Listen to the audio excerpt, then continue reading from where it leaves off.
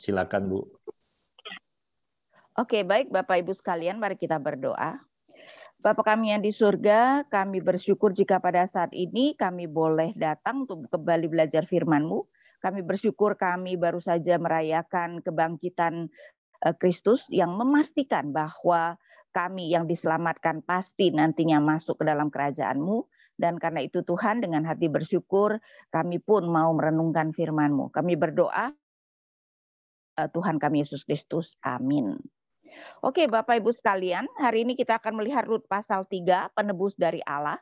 Karena memang ya kata penebus dan menebus muncul banyak sekali di pasal 3 maupun pasal 4. Karena mau menunjukkan kalau Boas sebagai penebus itu sebenarnya adalah bayang-bayang Kristus. Nah, kita melihat pertama-tama Rut 3 strategi untuk mendapatkan penebusan.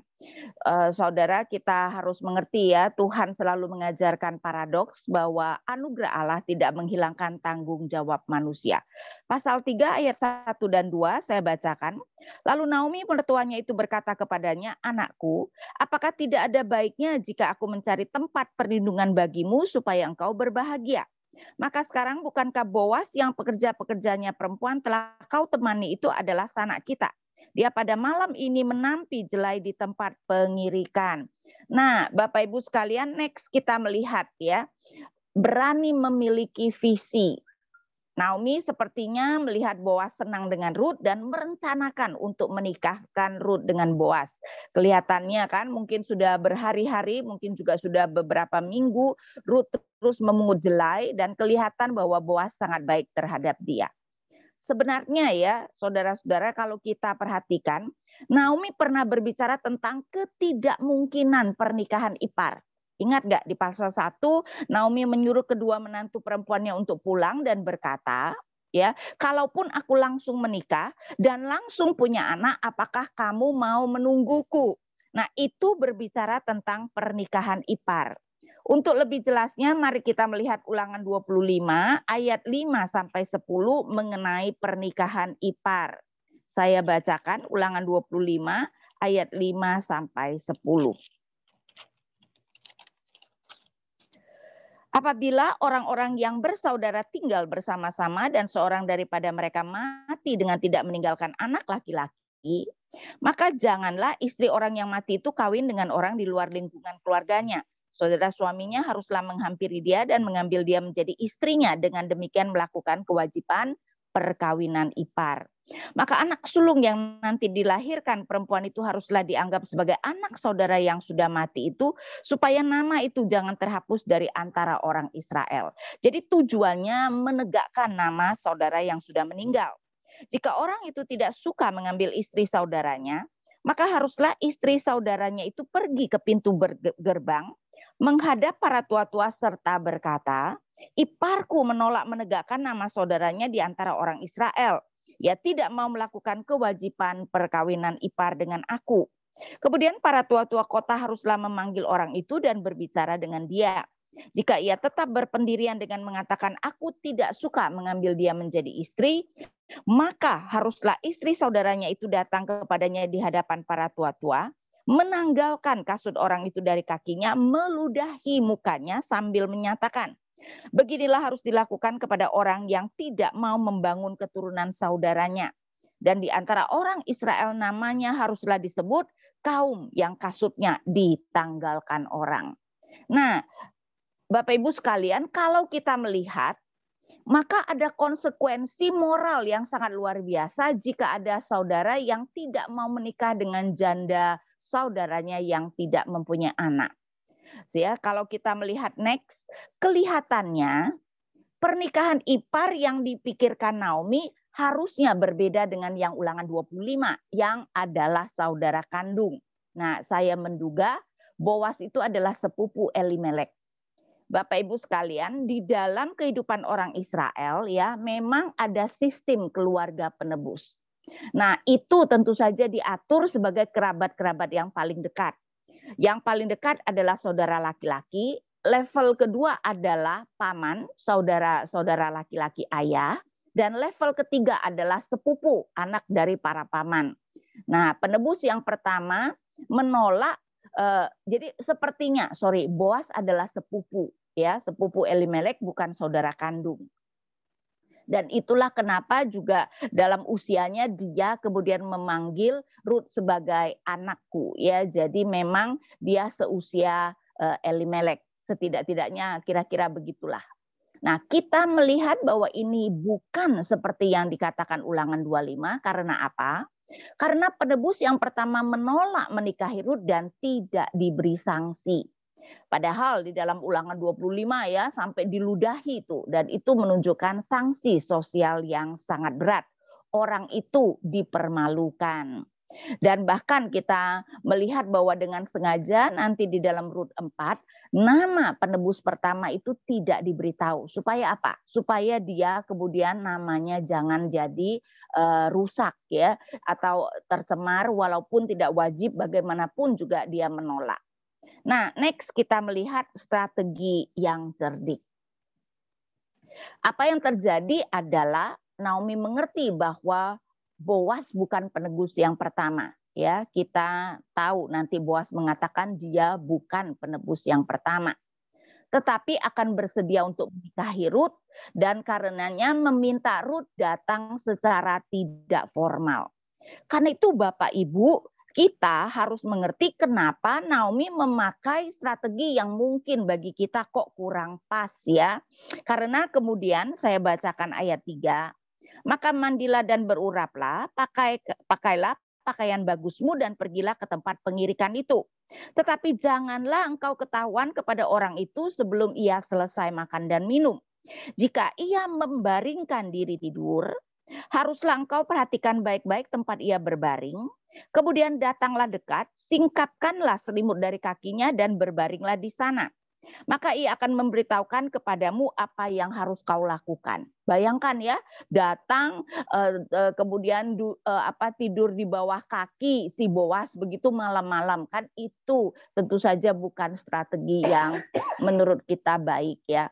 Nah, dalam hal ini kita harus tahu bahwa bukannya Naomi pergi ke rumah Boas ya. Kalau ke rumah Boas kan harus ketuk pintu dan sebagainya. Apa yang terjadi adalah pada waktu penuaian, pemilik ladang beserta pekerja-pekerjanya akan tidur di ladang. Apalagi ini zaman hakim-hakim.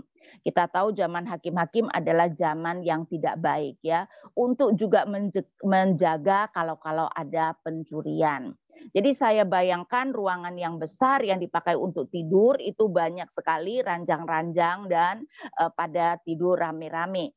Karena itu ya kita melihat bahwa Naomi meminta Rut untuk kemudian mencari tempat tidur Boas. Ya tidak boleh sampai salah ya, bisa gawat tuh kalau seperti itu. Nah, sekali lagi ini adalah tentu saja cara yang sangat beresiko ya. Karena apa? Karena kita tidak tahu apa yang akan Boas lakukan, bisa juga dia menolak ya, bisa kemudian dia malahan ya melakukan hal-hal yang tidak benar misalnya. Tapi rupanya Naomi sangat yakin akan karakter Boas, karena itu kan adalah kerabat daripada suaminya ya, kelihatannya Naomi mengerti siapa Boas. Dan Naomi bisa tahu bahwa Boas akan senang.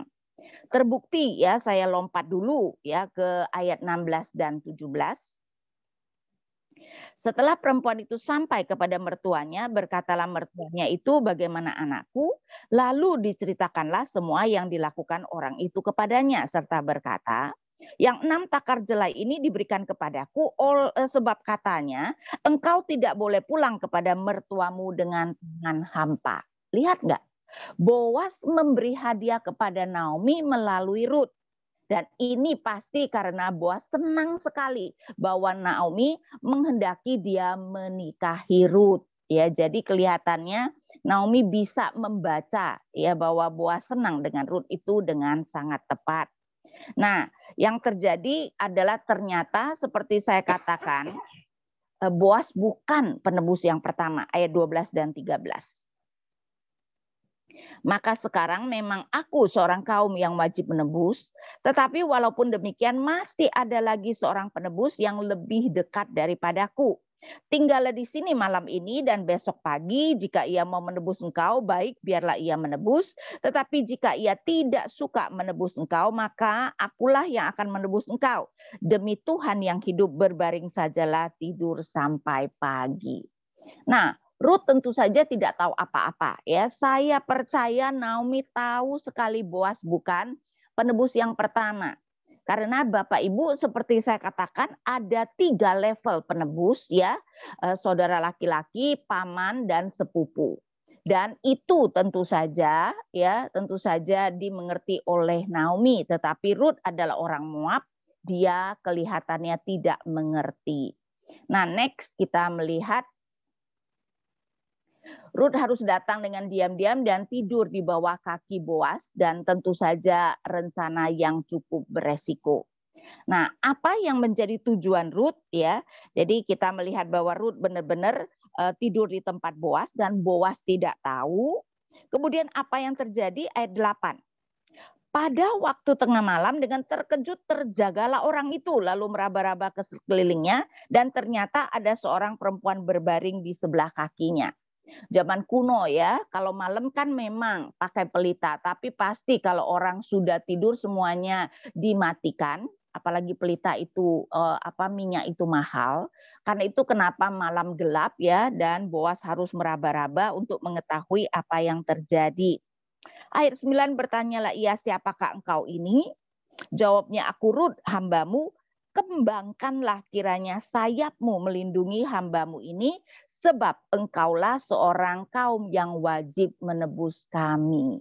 Nah, pertama-tama ya, tentu saja kita tidak boleh meneladani apa yang dilakukan Ruth seperti yang diminta oleh Naomi ya.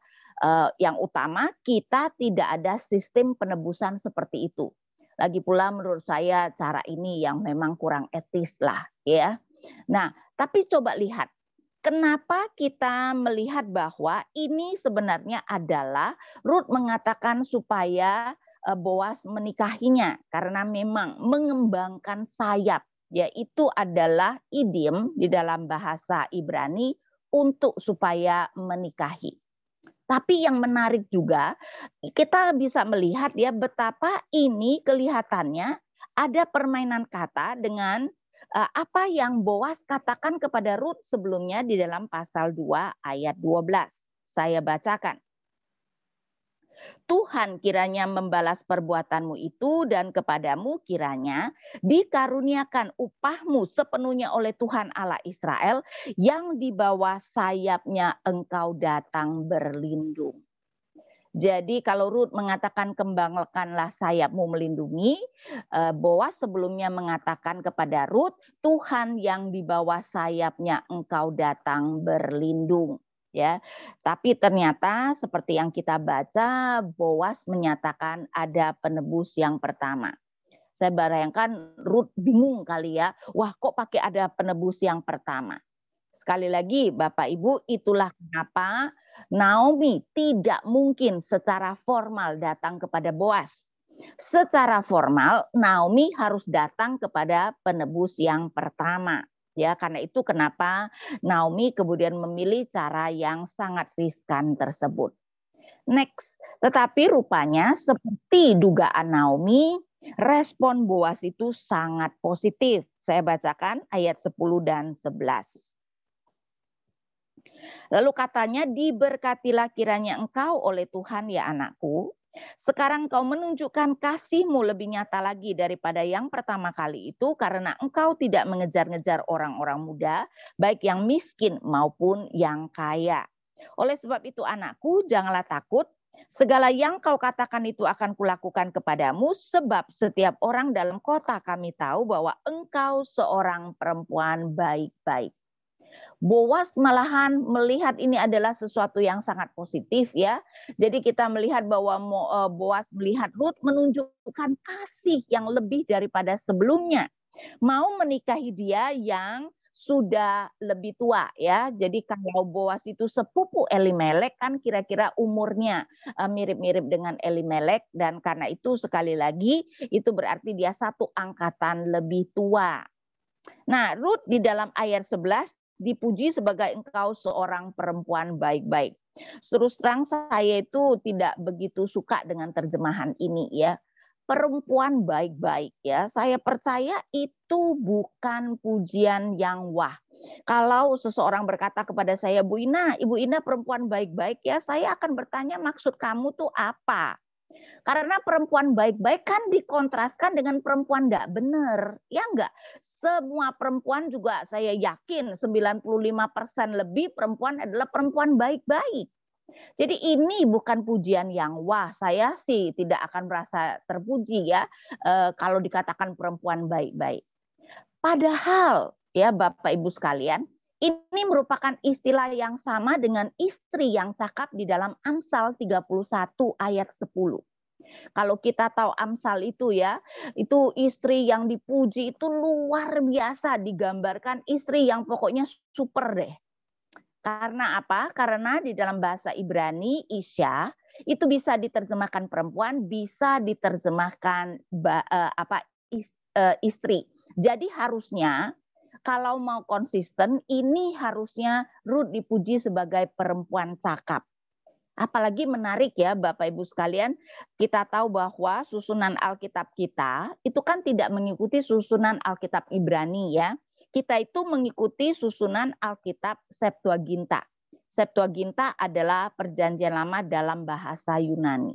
Nah, di dalam Alkitab Ibrani setelah Amsal itu adalah Ruth. Jadi menarik ya, Amsal berbicara tentang istri yang cakap, dan di dalam Ruth sekarang istri yang cakap itu adalah Ruth ya, sehingga kita melihat sesuatu yang sangat luar biasa. Berarti ya kita melihat bahwa Boas memuji Ruth dengan sangat luar biasa. Nah, next kita mengatakan pasangan yang serasi. Mungkin kita tidak menyadari ya, tetapi Ruth itu disebut kalau Inggrisnya the woman, perempuan itu. Walaupun Indonesia mungkin cuma dikatakan ya perempuan, ayat 14. Jadi berbaringlah ia tidur di bawah kakinya sampai pagi. Ya Boas mengatakan nanti tidur dulu sampai pagi, pagi baru pergi supaya jangan ketahuan. Lalu bangunlah ia sebelum orang dapat kenal mengenal, sebab kata Boas, janganlah diketahui orang bahwa seorang perempuan datang ke tempat pengirikan. Ya, tetapi itu sebenarnya adalah the woman. Sedangkan Boas itu, kalau kita melihat di ayat 16, setelah perempuan itu sampai kepada mertuanya, berkatalah mertuanya, bagaimana anakku? Lalu diceritakanlah semua yang dilakukan orang itu kepadanya. Tapi sebenarnya lebih tepat adalah the man. Dan beberapa kali kalau kita melihat di dalam pasal ini, Boas disebut sebagai the man, ya. Jadi kalau Ruth disebut sebagai the woman, ada definite artikelnya. Boas disebut sebagai the man. Tapi juga pujian mereka itu ya boleh dikatakan menunjukkan mereka serasi. Ruth disebut sebagai perempuan yang cakap. Sedangkan Boas kalau kita melihat ya apa yang ada di dalam pasal 2 ayat 1, Naomi itu mempunyai seorang sanak dari pihak suaminya, seorang yang kaya raya. Sebenarnya kata yang diterjemahkan kaya raya itu juga bukan persis kaya raya. Itu lebih ke arah kayaknya seperti seorang pahlawan, ya, seorang yang gagah perkasa. Jadi yang satu gagah perkasa, yang satu disebut sebagai perempuan yang cakap. Nah, mungkin Bapak Ibu sekalian ya, menurut perspektif manusia ini bukan pasangan yang serasi menurut umur. Karena sekali lagi Boas kelihatannya satu generasi lebih tua dan pasti satu generasi lebih tua. Karena apa? Karena penebus itu kalau saudara juga sama ya, berarti umuran dengan Elimelek. Kalau paman lebih parah lagi, bisa 2 generasi itu berbeda atau sepupu, dan menurut saya Boas adalah sepupu. Tetapi dari perspektif Allah mereka sangat serasi. Dua-duanya orang yang takut akan Allah, yang satu disebut gagah perkasa, yang satu disebut cakap, ya, sehingga dua-duanya kita melihat adalah orang yang takut akan Allah, ya, sehingga ini adalah pasangan yang serasi. Nah, next kita melihat Rut 4, penebusan dilaksanakan.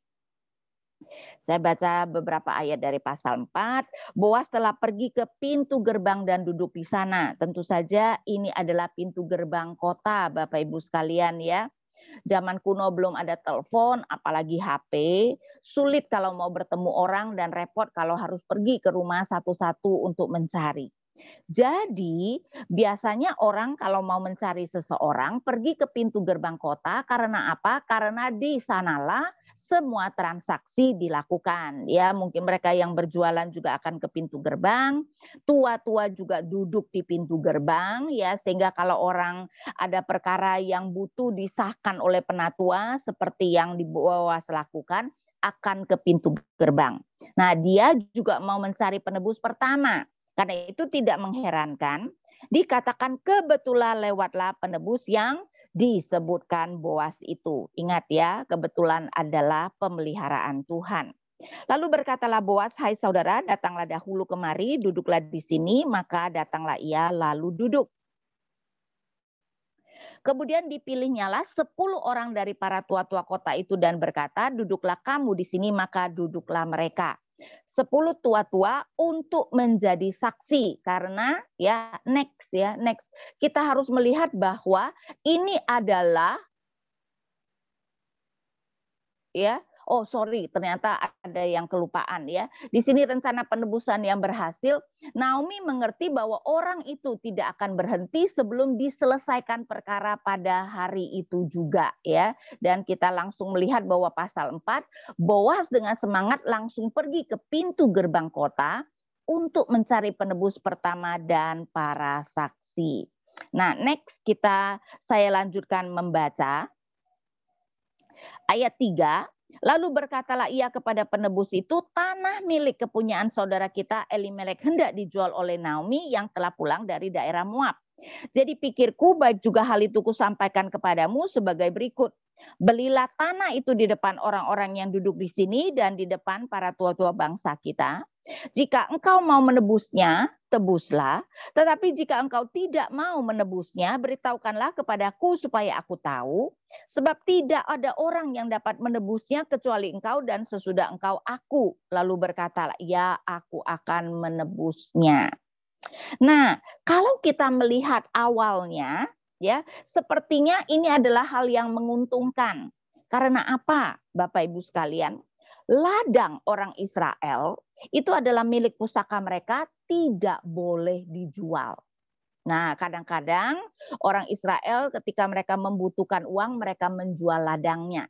Tapi biasanya kaum kerabatnya itu kalau tahu ya, atau mereka seharusnya menjual kepada kerabat mereka karena ladang itu harus berada di tangan kaum yang sama.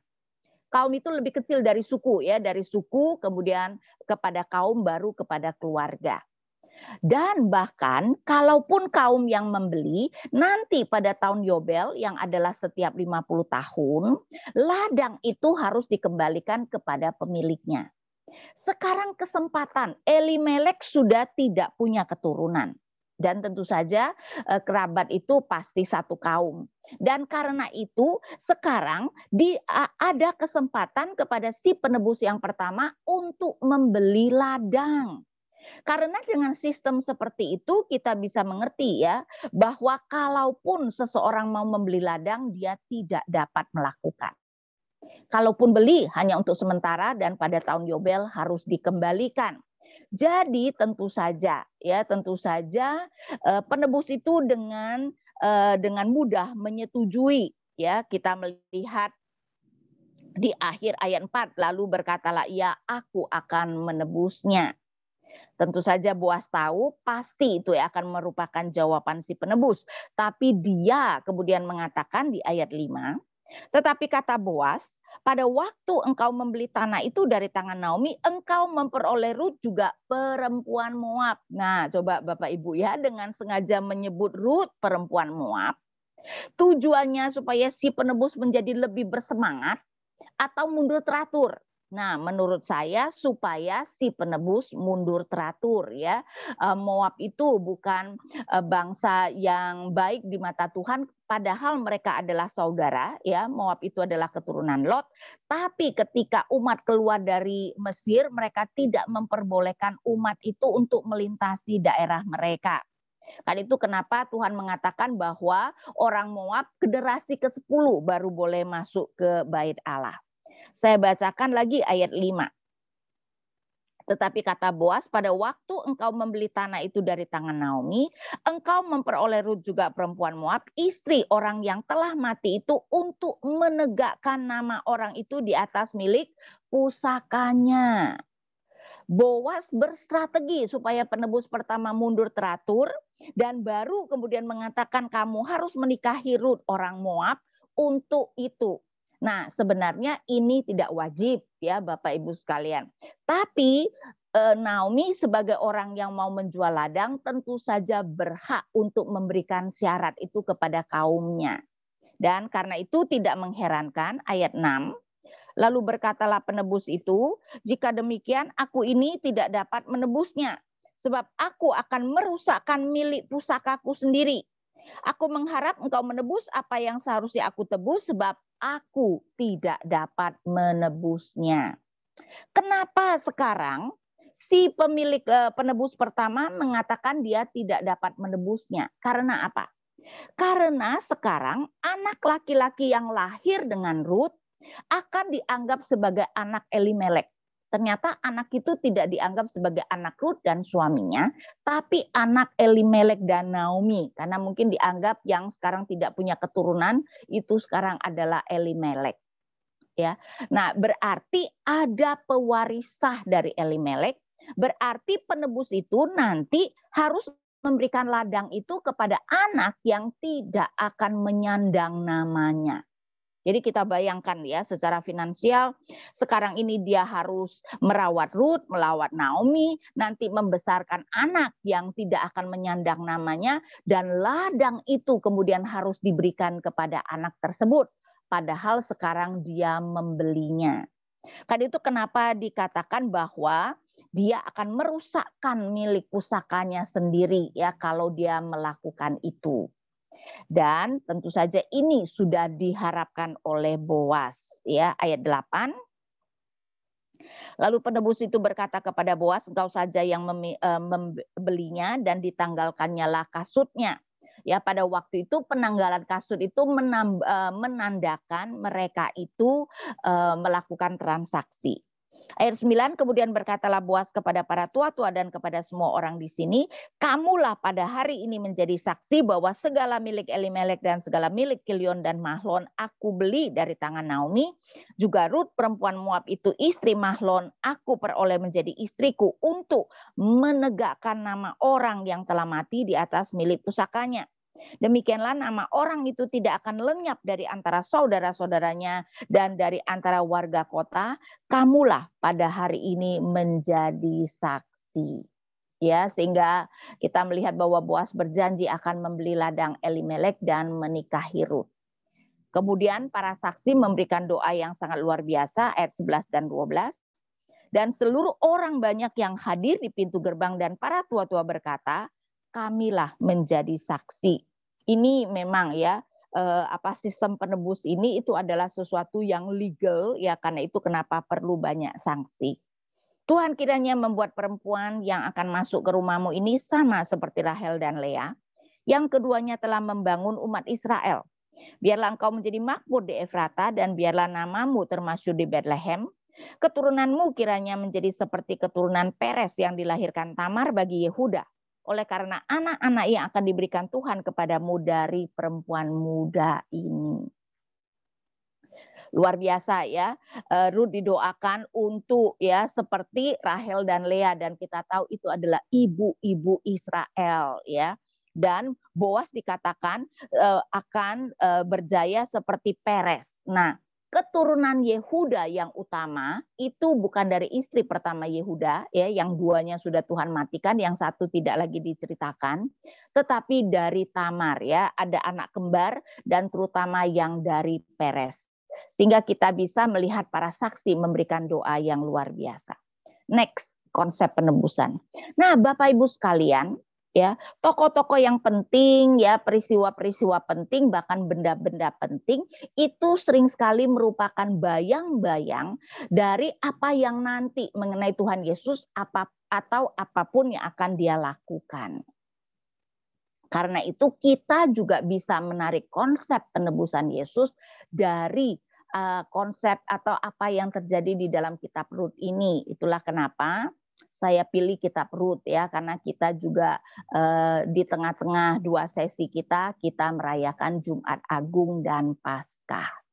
Pertama, kita melihat dilakukan menurut hukum. Ada hukum tentang penebus keluarga. Ya, Inggrisnya disebut kinsman redeemer. Di bahasa Indonesia cuma disebut penebus, tapi ini adalah penebus yang merupakan kerabat dekat. Nah, ini menunjukkan kenapa Yesus haruslah manusia. Yesus harus merupakan kerabat manusia. Dia harus manusia. Kalau tidak, Yesus tidak berhak menebus manusia. Bapak Ibu, kita tahu bahwa upah dosa adalah maut. Dosa manusia harus dibayar dengan kematian manusia. Allah tidak bisa mati.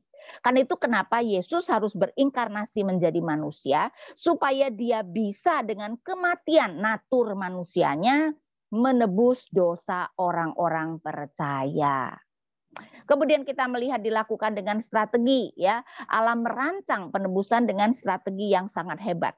Menurut saya, iblis itu tidak mau Yesus disalibkan. Betul, iblis mau Yesus mati, karena itu pada zaman Herodes ya membunuh anak laki-laki di bawah 2 tahun. Tapi coba pikirkan, di dalam pencobaan di padang gurun, ya, iblis itu kan mau mencegah Yesus melakukan jalan salib dengan menawarkan seluruh dunia. Dan ingat, ketika Yesus disalibkan, ya, kita melihat bahwa berbagai pihak mengejek Yesus supaya turun dari salib.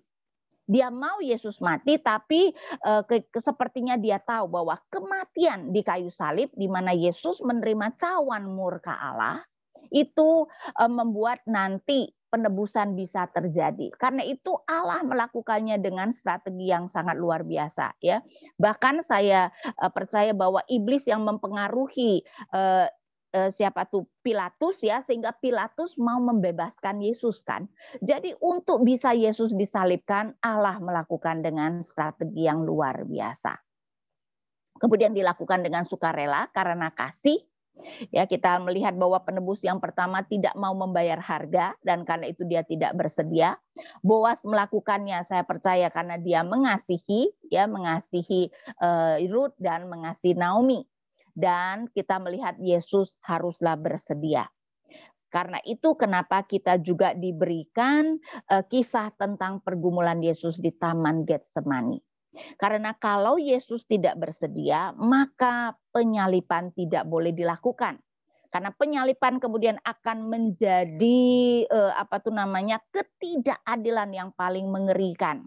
Sedangkan kalau Yesus rela, penyaliban kemudian menjadi kasih yang paling luar biasa, ya, yang tidak terbayangkan. Next, kita melihat dilakukan dengan membayar harga, ya.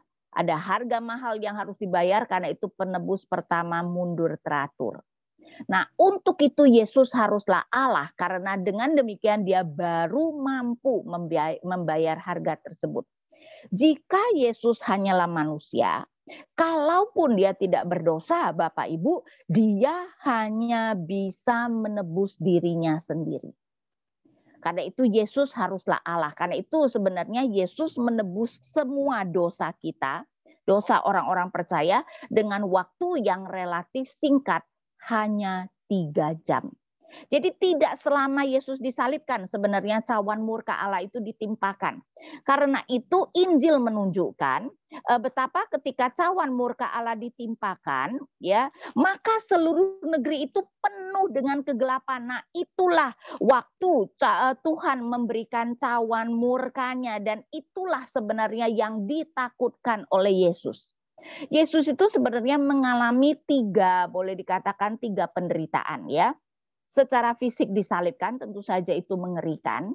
Tetapi dibandingkan dengan cawan murka Allah tidak ada apa-apanya. Yang kedua adalah penghinaan. Ya, karena itu kita melihat bahwa Yesus banyak sekali mendapat hinaan, bahwa pura-pura dijadikan raja, dijual dengan harga 30 sikal, itu adalah harga seorang budak di PL, ya. Belum lagi bajunya diundi, menunjukkan bahwa para prajurit menganggap Yesus yang padahal adalah Allah, itu tidak ada harganya, ya. bahkan bajunya, padahal itu adalah baju orang biasa, lebih berharga dari dia. Dan kemudian diejek, disuruh turun. Sehingga kita melihat bahwa itu juga adalah penderitaan, tapi tentu saja yang paling mengerikan adalah cawan murka Allah. Kan itu saya baca misalnya Matius 27. Mulai dari jam 12 kegelapan meliputi seluruh daerah itu sampai jam 3. 3 jam Bapak Ibu sekalian. Dan pada puncaknya ayat 46, kira-kira jam 3 berserulah Yesus dengan suara nyaring, Eli Eli lama sabachthani, artinya Allahku Allahku, mengapa engkau meninggalkan aku. Nah itu puncaknya. Karena itu kemudian Tuhan Yesus mengatakan sudah selesai dan dia pun menyerahkan nyawanya. Ya. Jadi Yesus hanya bisa melakukan karena dia adalah Allah. Dan tentu saja dilakukan dengan harapan untuk masa depan ya, dan kita bisa melihat doa daripada para tua-tua, dan tujuan Yesus adalah supaya umat dapat ditebus dan mendapatkan hidup kekal ya, sehingga kita bisa melihat melalui konsep ini ya, konsep yang sangat indah dari penebusan Yesus. Next, kita kembali lagi kepada Rut 4, rencana Allah yang hebat. Ayat 13, lalu Boas mengambil Rut dan perempuan itu menjadi istrinya dan dihampirinya dia. Maka atas karunia Tuhan perempuan itu mengandung lalu melahirkan seorang anak laki-laki. Sebab itu perempuan-perempuan berkata kepada Naomi, terpujilah Tuhan yang telah menolong engkau pada hari ini dengan seorang penebus, termasyurlah kiranya nama anak itu di Israel. Bapak Ibu, walaupun kitab ini disebut kitab Rut, Naomi juga adalah tokoh yang sebenarnya sangat luar biasa. Ingat ya, walaupun dia pahit hati, tetapi sebenarnya dia sangat mengenal Allahnya dan sangat beriman. Dan Allah tidak pernah melupakan Naomi. Kan itu fokus setiap pasal selalu berakhir pada Naomi. Pasal 1 berbicara tentang Naomi ya, berkata jangan panggil aku Naomi tapi panggil aku Mara, berbicara tentang mereka pulang. Pasal 2, ingat gak ketika Rut membawa seeva jelai, Naomi kemudian mengatakan terpujilah Allah yang tidak melupakan ya orang yang hidup maupun yang mati. Pasal 3, Naomi kemudian berkata kepada Rut, orang itu pasti akan melakukannya ya. Dan sekarang pasal 4, setelah Rut menikah dan melahirkan anak, yang menjadi fokus utama adalah Naomi. Ya, dan kita melihat bahwa Allah memberikan masa depan Naomi dekat dan pribadi, yaitu dengan lahir seorang anak. Seperti saya katakan, ini adalah anak Naomi. Karena kalau saya bacakan ayat 17, dan tetangga-tetangga perempuan memberi nama kepada anak itu, katanya pada Naomi telah lahir seorang anak laki-laki. Ingat, penebus itu adalah kerabat Elimelek. Tidak dikatakan kerabat Kilyon dan Mahlon, tetapi kerabat Elimelek. Nah, Allah memberikan masa depan bagi Naomi dekat dan pribadi, seorang anak yang lahir, tetapi dengan mahkota pada masa depan. Karena di ayat 17, dan tetangga-tetangga perempuan itu memberi nama kepada anak itu, katanya pada Naomi telah lahir seorang anak laki-laki. Lalu mereka menyebut namanya Obed, dialah ayah Isai, ayah Daud. Obed adalah kakek Daud ya. Sehingga kita bisa melihat ini adalah sesuatu yang sangat luar biasa. Next. Tapi Bapak Ibu ya, Allah itu memang sering sekali memberikan pemeliharaan secara paradoks ya. Kan itu kita melihat beberapa hal yang sangat menarik. Anak itu didoakan untuk mendapatkan nama yang termasyur ya, di akhir ayat 14. Terpujilah Tuhan yang telah rela menolong dengan engkau pada hari ini dengan seorang penebus, termasyurlah kiranya nama anak itu di Israel, dan menarik namanya adalah Obed. Nah, Bapak Ibu, Obed artinya hamba. Aneh toh, hamba tetapi termasyur ya. Jadi ini adalah sebuah paradoks. Obed secara legal adalah anak Naomi dan Elimelek, menjadi penebus bagi Naomi, ya. Dan kita melihat bahwa dia akan memang lahir untuk menjadi penebus dan terutama secara keluarga menjadi penebus bagi Naomi, tetapi sementara ini ia harus diasuh oleh Naomi, ayat 13. Dan Naomi mengambil anak itu serta meletakkannya pada pangkuannya dan dialah yang mengasuhnya. Ya, padahal anak itu nanti menjadi penebus bagi Naomi. Next kita melihat Naomi yang berpikir pulang dengan tangan kosong ternyata pulang dengan seorang menantu yang lebih baik dari sempurna.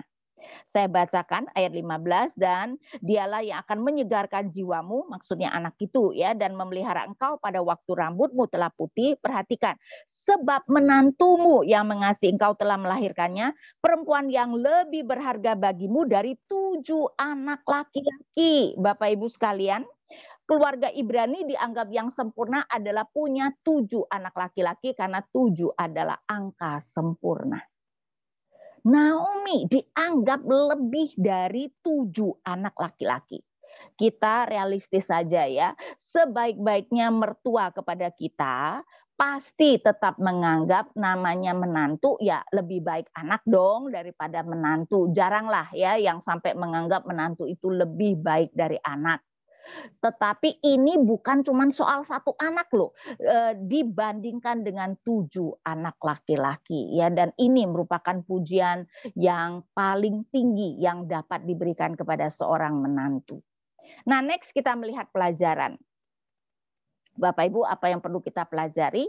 Kedaulatan Allah tidak menghilangkan tanggung jawab manusia. Ya, karena itu kita melihat Naomi yang merencanakannya, ya, Naomi yang membawa Rut pulang, walaupun memang Rut yang bersikeras, dan Naomi yang berupaya supaya Boas bisa menikahi Rut. Rut tentu saja kita tahu bekerja dengan keras di ladang Boas, ya, kita tidak tahu berapa lama dia bekerja memungut jelai, dan dia mau menuruti permintaan Naomi untuk datang kepada Boas menikahi dia.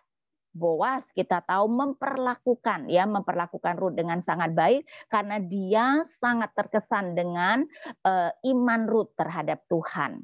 Ya, sehingga kita melihat bahwa Naomi, Rut dan Boas berusaha keras untuk membuahkan penebusan, dan Boas yang kemudian juga merancang supaya penebus pertama mundur teratur dan dia kemudian dapat menikahi Rut dan dengan demikian menjadi penebus bagi Naomi dan Elimelek.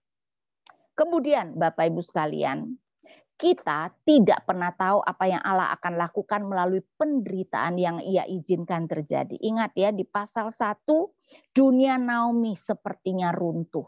Dia mengalami jalan buntu dan ternyata bukan saja dia kemudian mendapatkan seorang anak yang akan menjadi penebusnya, ternyata dia menjadi nenek moyang dari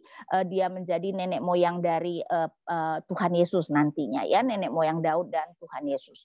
Walaupun memang Alkitab mengkreditkannya kepada Rut ya, tetapi anak itu juga adalah anak Naomi secara legal ya. Tapi kan penderitaan Naomi yang akhirnya sebenarnya menghasilkan ini. Sehingga next kita melihat apa yang terlihat kosong ternyata bisa merupakan kelimpahan nantinya. Karena itu Bapak Ibu ya, penderitaan kita, situasi kita tetap berada di dalam pemeliharaan Tuhan. Dan ayolah berespon dengan positif terhadap kesulitan apa saja yang Tuhan izinkan, karena kita tidak pernah tahu apa yang akan terjadi. Karena rancangan Allah bukan hanya untuk masa depan yang dekat, tetapi juga untuk masa depan yang jauh. Karena itu kita harus rela dibentuk dan bersyukur untuk apapun yang Allah kerjakan dalam kehidupan kita. Oke, sekarang saya berikan ya kesempatan untuk boleh bertanya. Baik Pak, kita harus melihat konteksnya. Maksud Paulus, kalau Yesus tidak bangkit, maka kita adalah orang yang paling malang. Karena apa? Karena kita berusaha untuk kemudian taat pada Yesus, dan kalau kita melihat para rasul, apalagi Paulus sampai dicambuk ya beberapa kali, mengalami karam di penjara dan sebagainya, ternyata Yesus tidak bangkit, artinya kita juga tidak bangkit. Jadi intinya penderitaan kita untuk Yesus menjadi sia-sia kalau Yesus tidak bangkit. Tapi tentu saja karena Yesus bangkit, kita adalah orang yang paling terberkati. Jadi kita harus melihat konteksnya ya Pak ya. Dan maksudnya bukan soal penderitaan, karena orang tidak percaya juga penderitaan biasa. Tapi maksudnya kan kita malahan ada tambahan penderitaan, menderita demi Yesus kan. Dan itu kan jadi sia-sia kalau penderitaan semua orang kan itu bukan sesuatu yang kita cari ya Pak ya. Semua orang mengalami. Jadi bukan soal kita menderita sakit begitu. Tetapi bahwa kita berusaha keras untuk menginjili orang. Kita berusaha keras untuk hidup taat. Padahal untuk itu kita jadi dibenci oleh dunia. Yesus berkata kan dunia membenci aku dan dunia akan membenci engkau. Dan itu kemudian menjadi penderitaan yang sia-sia. Nah itu maksudnya Paulus ya Pak ya. Baik, terima kasih Bu. Terima kasih Pak Yahya, terima kasih Bu Ina. Silakan Pak Harifuddin, ada yang mau ditanyakan. Kemudian nanti kita lanjut dengan Pak Elia ya atau Ibu ya, sudah raise hand. Ya terima kasih Ibu Inawati. Saya tertarik kepada Pendeta Eka Dharma Putra.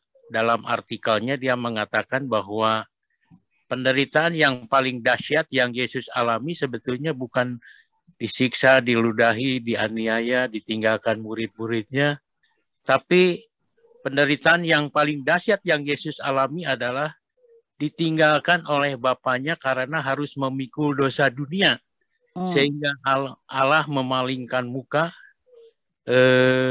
Itulah penderitaan yang paling dahsyat yang Eka Dharma Putra katakan begitu seriusnya dengan dosa sehingga Allah meninggalkan Yesus. Nah, dalam konteks kita sehari-hari kan seringkali kita sering berbuat dosa, apalagi dosa yang sama gitu kan. Di 1 Yohanes 3 ayat 9 orang percaya itu tidak berbuat dosa lagi dalam pengertian bukan singular tapi plural ya, terus menerus. Nah, bagaimana menurut Ibu Inawati? Terima kasih Ibu. Iya, karena itu saya mengatakan sebenarnya penderitaan yang paling besar yang 3 jam itu cawan murka Allah, Pak. Jadi saya setuju dengan Pak Eka bahwa itu adalah penderitaan Tuhan Yesus yang paling besar. Bukan soal penyalipan, bukan soal penghinaan, tapi soal dia waktu disalibkan 3 jam itu menerima cawan murka Allah. Karena pada waktu itulah sebenarnya murka Allah terhadap dosa-dosa orang percaya dicurahkan. Nah, Yesus awalnya menyebut Bapa, terakhir juga menyebut Bapa ya. Pertama Bapa, ampunilah mereka karena mereka tidak tahu apa yang mereka lakukan. Yang terakhir Yesus berkata, Bapa, ke dalam tangan-Mu kuserahkan nyawaku. Tapi di tengah-tengah Yesus berkata, Allahku, Allahku, mengapa engkau meninggalkan aku? Tidak menyebut Bapa. Dan saya pikir ada hal yang sangat menarik. Karena yang murka itu bukan soal murka seorang bapa terhadap anak. Kita tahu namanya Bapa terhadap anak, apalagi Allah Bapa terhadap Allah anak, itu penuh dengan kasih sayang. Tapi itu adalah murka Allah terhadap dosa. Artinya tanpa kasih sayang, tanpa belas kasihan. Karena itu Yesus sampai di dalam penderitaan, puncak penderitaannya menyebutkan Allahku, Allahku, mengapa engkau meninggalkan aku. Ya, jadi betul sekali Pak, bahwa itu sebenarnya yang harus kita lihat, bukan soal penyalipan fisik. Walaupun penyalipan fisik menakutkan. Karena apa? Yang menderita salib fisik itu ratusan ribu, mungkin jutaan orang yang pernah mengalami. Dan mereka itu menderita lebih dari Yesus kalau cuma soal disalibkan. Yesus disalibkan tidak lebih dari 6 jam. Orang bisa disalibkan berhari-hari baru mati. Ya, karena itu memang kita jangan hanya fokus pada penyalipan fisik, tetapi apa yang diderita Yesus disalib adalah cawan murka Allah. Baik, terima kasih Bu Ina. Pak Hari, terima kasih atas pertanyaannya. Nah, ini ada Ibu Era. Ibu Era sebentar ya, kita ke Bapak atau Ibu Elia nih yang tadi raise hand. Kemudian setelah Ibu Era di chat room itu ada lagi dari Pak Adi. Kita persilakan Bapak atau Ibu Elia, silakan. Ya, terima kasih. Saya Elia Haryanto. Saya tertarik dengan statement Ibu Ina tadi mengatakan bahwa kebetulan adalah pemeliharaan Tuhan, begitu ya Bu ya? Iya. Itu kalau kebetulan yang kita lihat positif. Kalau kebetulan yang sangat-sangat negatif, apakah itu merupakan pemeliharaan fisik? Kalau saya bicara tentang fisik berarti penderitaan lahir ya, bukan tentang batin atau rohani kita. Tentunya penderitaan fisik bisa mempengaruhi kerohanian kita. Kita menyangkal Tuhan, di manakah engkau Tuhan, dan sebagainya. Pertanyaan kedua saya, Ibu, kenapa konsep penebusan yang Ibu ulas tuh memberikan gambaran bahwa penebusan oleh Boas kepada keluarga Naomi adalah cerminan dari penebusan Tuhan Yesus nantinya. Tapi kenapa konsep penebusan garis keturunan Tuhan Yesus harus ada cacat dalam Yehuda yang mengambil Tamar dalam percabulan Tamar itu? Kenapa Tuhan memilih dari Tamar ya Bu ya? Kenapa dia tidak memilih dari yang bagus seperti dia memilih kisah Rut dan Boas ini? Terima kasih. Oke, Pak, semua manusia tidak ada yang sempurna. Kalau Tuhan harus memilih yang sempurna, tidak ada yang bisa dia pilih. Lagi pula Tamar tidak bersalah loh Pak. Tidak boleh kita mengatakan perempuan cabul. Karena kita harus ngerti di dalam konteks dunia kuno. Seharusnya Yehuda memberikan anaknya yang paling kecil. Dan kalau Yehuda tidak mau memberikan, Yehuda yang harus bertanggung jawab menikahi Tamar. Jadi Tamar itu mengklaim haknya. Karena itu kenapa kalau Bapak baca di dalam Kejadian 38, Yehuda kemudian mengatakan perempuan itu benar. Jadi kita tidak boleh mengatakan bahwa perbuatan Tamar itu salah loh. Dia terpaksa melakukan karena Yehuda tidak memberikan dia apa yang menjadi haknya. Jadi hati-hati ya. Tapi juga kenapa Yehuda yang banyak salah ya, kalau Tuhan mau memilih yang sempurna enggak ada Pak. Jadi ingat ya, Tuhan itu memilih kita bukan karena kita lebih baik dari orang lain, tapi semata-mata kasih karunia. Jadi enggak usah dipermasalahkan, tapi kan dia dosanya besar. Semua kita juga dosanya besar ya. Jadi Tuhan memang tidak mungkin memilih yang sempurna. Bukankah itu juga sesuai dengan penebusan Tuhan? Bahwa Tuhan menebus orang berdosa. Jadi yang Tuhan pakai juga adalah orang-orang berdosa. Sorry, jadi saya lupa tuh pertanyaan pertamanya apa Pak? Kebetulannya positif itu pemeliharaan kebetulan, Tuhan. Betul. Kebetulan yang tentu saja kebetulan yang negatif juga Pak. Namanya Allah yang berdaulat berarti yang baik maupun yang buruk itu dari Allah. Cuman kita harus mengerti yang buruk itu adalah dalam kebaikan Allah. Walaupun mungkin secara fisik bisa mati. Tapi kan memang yang Allah perhatikan bukan hanya kehidupan kita di bumi. Yang Allah perutamakan adalah perspektif nanti kehidupan kita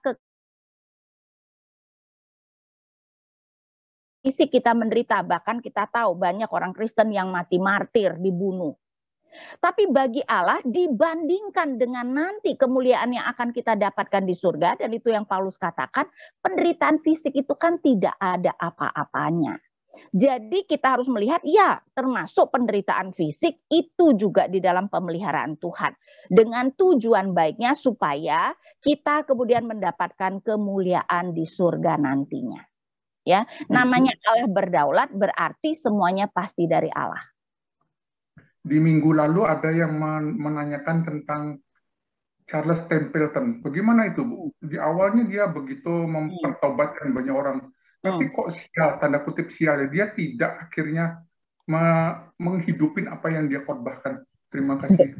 Berarti dia bukan orang-orang yang sungguh-sungguh percaya. Kan itu saya selalu menekankan ya Pak ya. Orang Kristen itu tidak semuanya memiliki iman yang sejati. Akhirnya mereka yang tidak memiliki iman yang sejati akan runtuh. Yang benar-benar iman yang sejati itulah yang akan dipelihara Tuhan. Karena itu Roma 8 ayat 28 saya bacakan ya.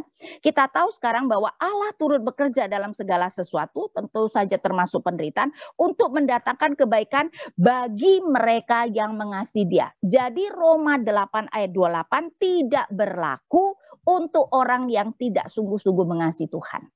Nah, kelihatannya Charles Templeton adalah orang yang tidak memiliki iman yang sejati, yaitu bagi mereka yang terpanggil sesuai dengan rencana Allah, hanya untuk orang-orang pilihan. Ya, jadi semuanya itu hanya untuk kebaikan, itu hanya berlaku untuk orang-orang pilihan, tidak berlaku mereka yang di luar orang pilihan. Terima kasih, Ibu. Oke. Terima kasih Pak Elia, Ibu Ina, terima kasih. Ibu Era, silakan Ibu Era. Setelah ini Pak Adi.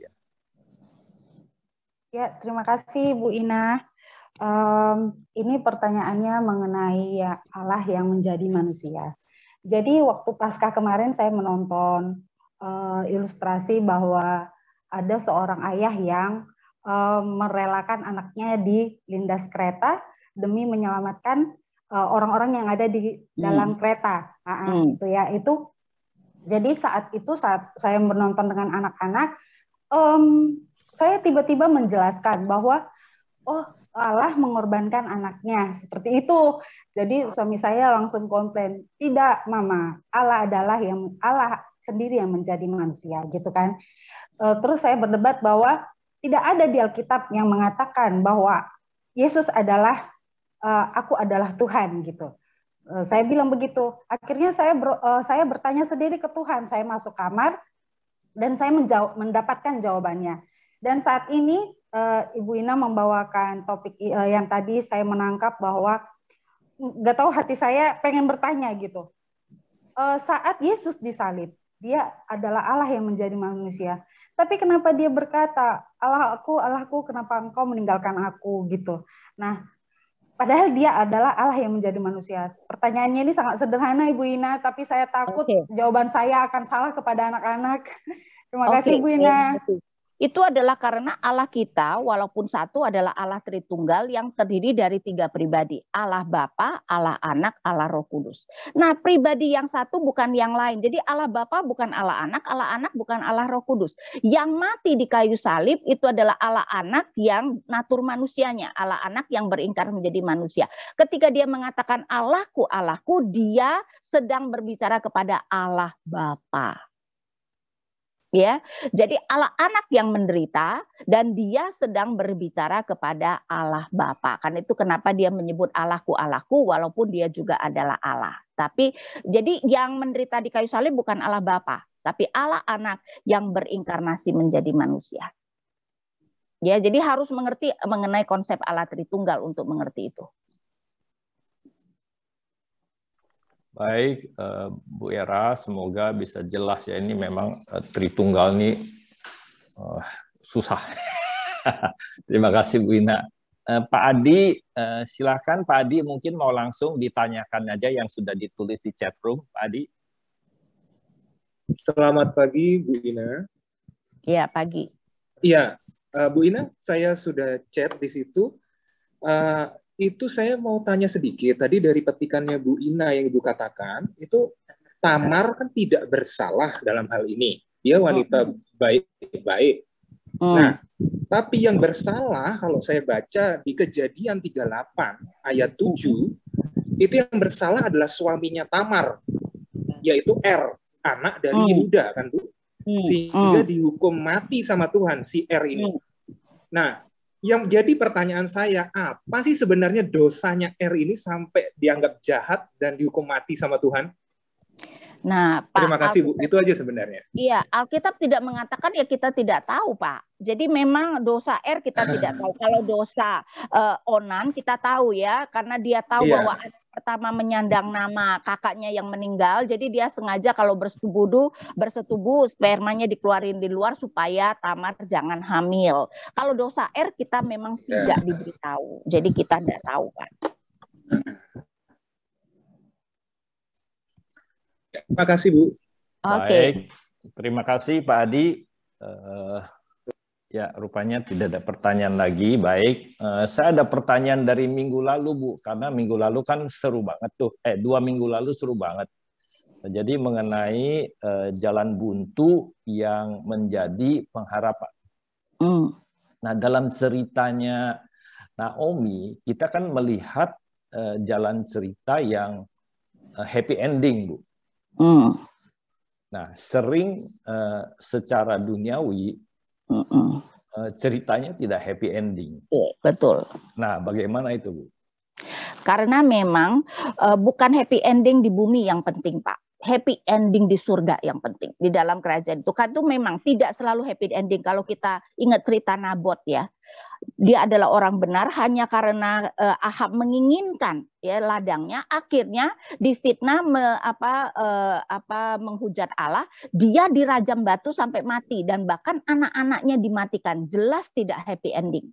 Ya, tapi memang kita harus mengerti bahwa dunia ini sudah Tuhan serahkan kepada iblis. Ya, jadi mungkin kita tidak sadar. Itu yang ada kita lihat di dalam 1 Yohanes 5 ayat 19. 1 Yohanes 5 ayat 19 saya bacakan.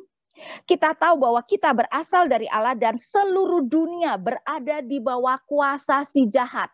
Tentu saja Allah yang berdaulat, tapi Allah serahkan. Kan itu jangan heran di dunia ini lebih banyak ketidakadilan daripada keadilan. Jadi memang tidak semua kita akan mendapatkan happy ending dalam konsep dunia. Tetapi bagi orang percaya sebenarnya pasti happy ending, Pak. Walaupun betul kita sakit dan mati, kita bahkan mungkin difitnah orang dan dibunuh, ya. Tapi ketika kita tetap di dalam Tuhan, itu adalah happy ending. Karena apa? Karena penyertaan Tuhan dan kita akan masuk ke dalam kerajaan surga. Jadi kita harus melihat fokusnya itu bukan kehidupan di bumi ini, tapi fokusnya adalah kehidupan di surga. Coba saya bacakan apa yang Paulus katakan sebelum dia dipenggal kepala. Kita tahu ya, Paulus itu dihukum mati. Saya bacakan 2 Timotius 4 ya, 2 Timotius 4 ayat 18. Dan Tuhan akan melepaskan aku dari setiap usaha yang jahat. Padahal dia kemudian dihukum mati. Ternyata maksud Paulus, dia akan menyelamatkan aku sehingga aku masuk ke dalam kerajaannya di surga. Baginya lah kemuliaan selama-lamanya. Karena itu memang kita harus memiliki perspektif kekekalan.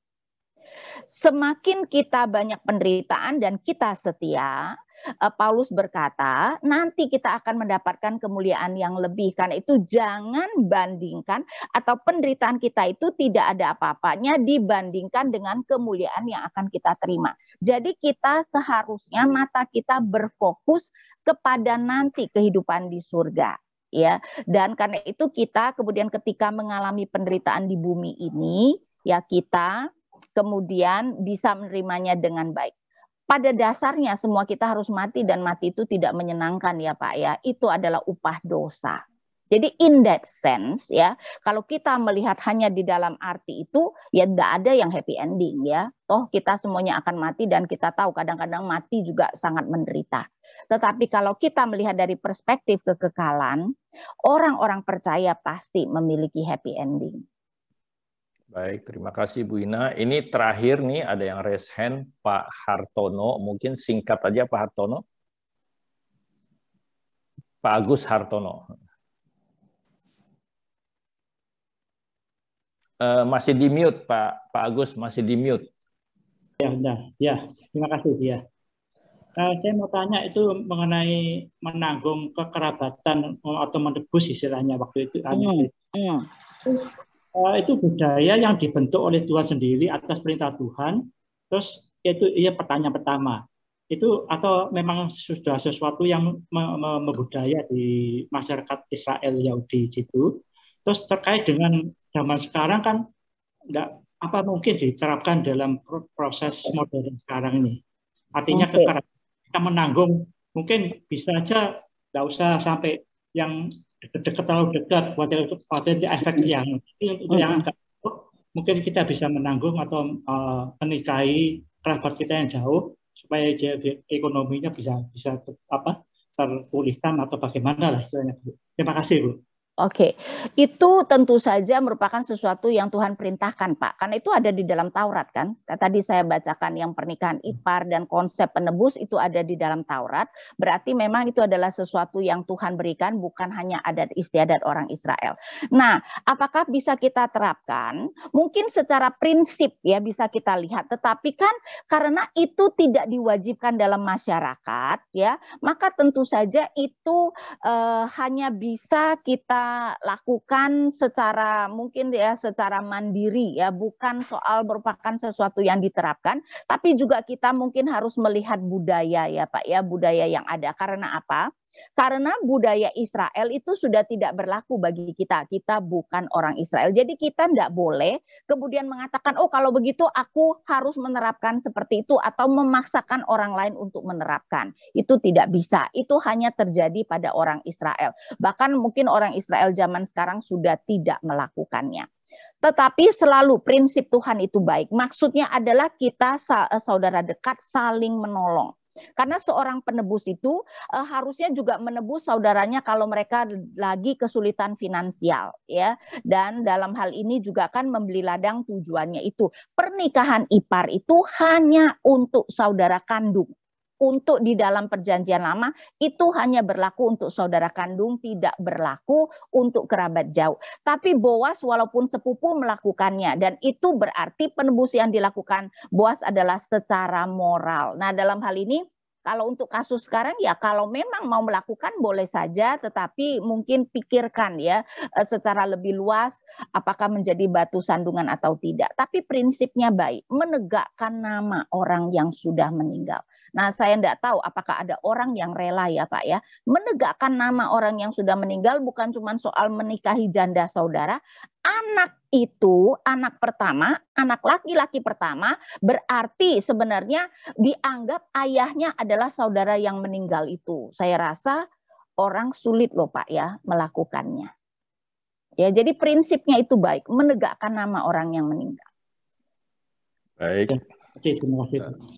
Terima kasih Pak Agus, terima kasih Bu Ina. Ya, karena keterbatasan waktu kita akhiri sesi tanya jawab. Nah, baik Bapak Ibu, kita berdoa. Bapa kami di surga, kami bersyukur Tuhan bahwa Engkau adalah Tuhan yang merancangkan penebusan dari Yesus Kristus ribuan tahun yang lalu. Dan melalui bahkan umat Tuhan yang lebih banyak tidak taatnya daripada taatnya, kami kemudian mendapatkan seorang penebus yang begitu luar biasa. Kisah Naomi, kisah Rut dan Boas hanya merupakan bayang-bayang saja. Sesungguhnya juga dari penebusan yang nanti Engkau akan berikan. Karena itu masih di dalam suasana Paskah ini kami berdoa kiranya kami boleh lebih menghayati lagi penebusan Engkau melalui apa yang kami lihat di dalam kitab Rut. Supaya kami boleh lebih menghargai Tuhan keselamatan yang telah Engkau berikan. Dan kami juga boleh mempunyai perspektif tentang penderitaan ini dengan lebih baik. Karena kami tahu bahwa semuanya terjadi di dalam pemeliharaan Tuhan dan ada tujuan Tuhan di dalam mengizinkan semuanya itu terjadi. Kiranya Tuhan yang memberkati, memberikan kami kekuatan untuk boleh menjalankan kehidupan ini dengan lebih berkenan lagi kepada Engkau. Dan kami berdoa hanya di dalam nama Tuhan kami Yesus Kristus. Amin.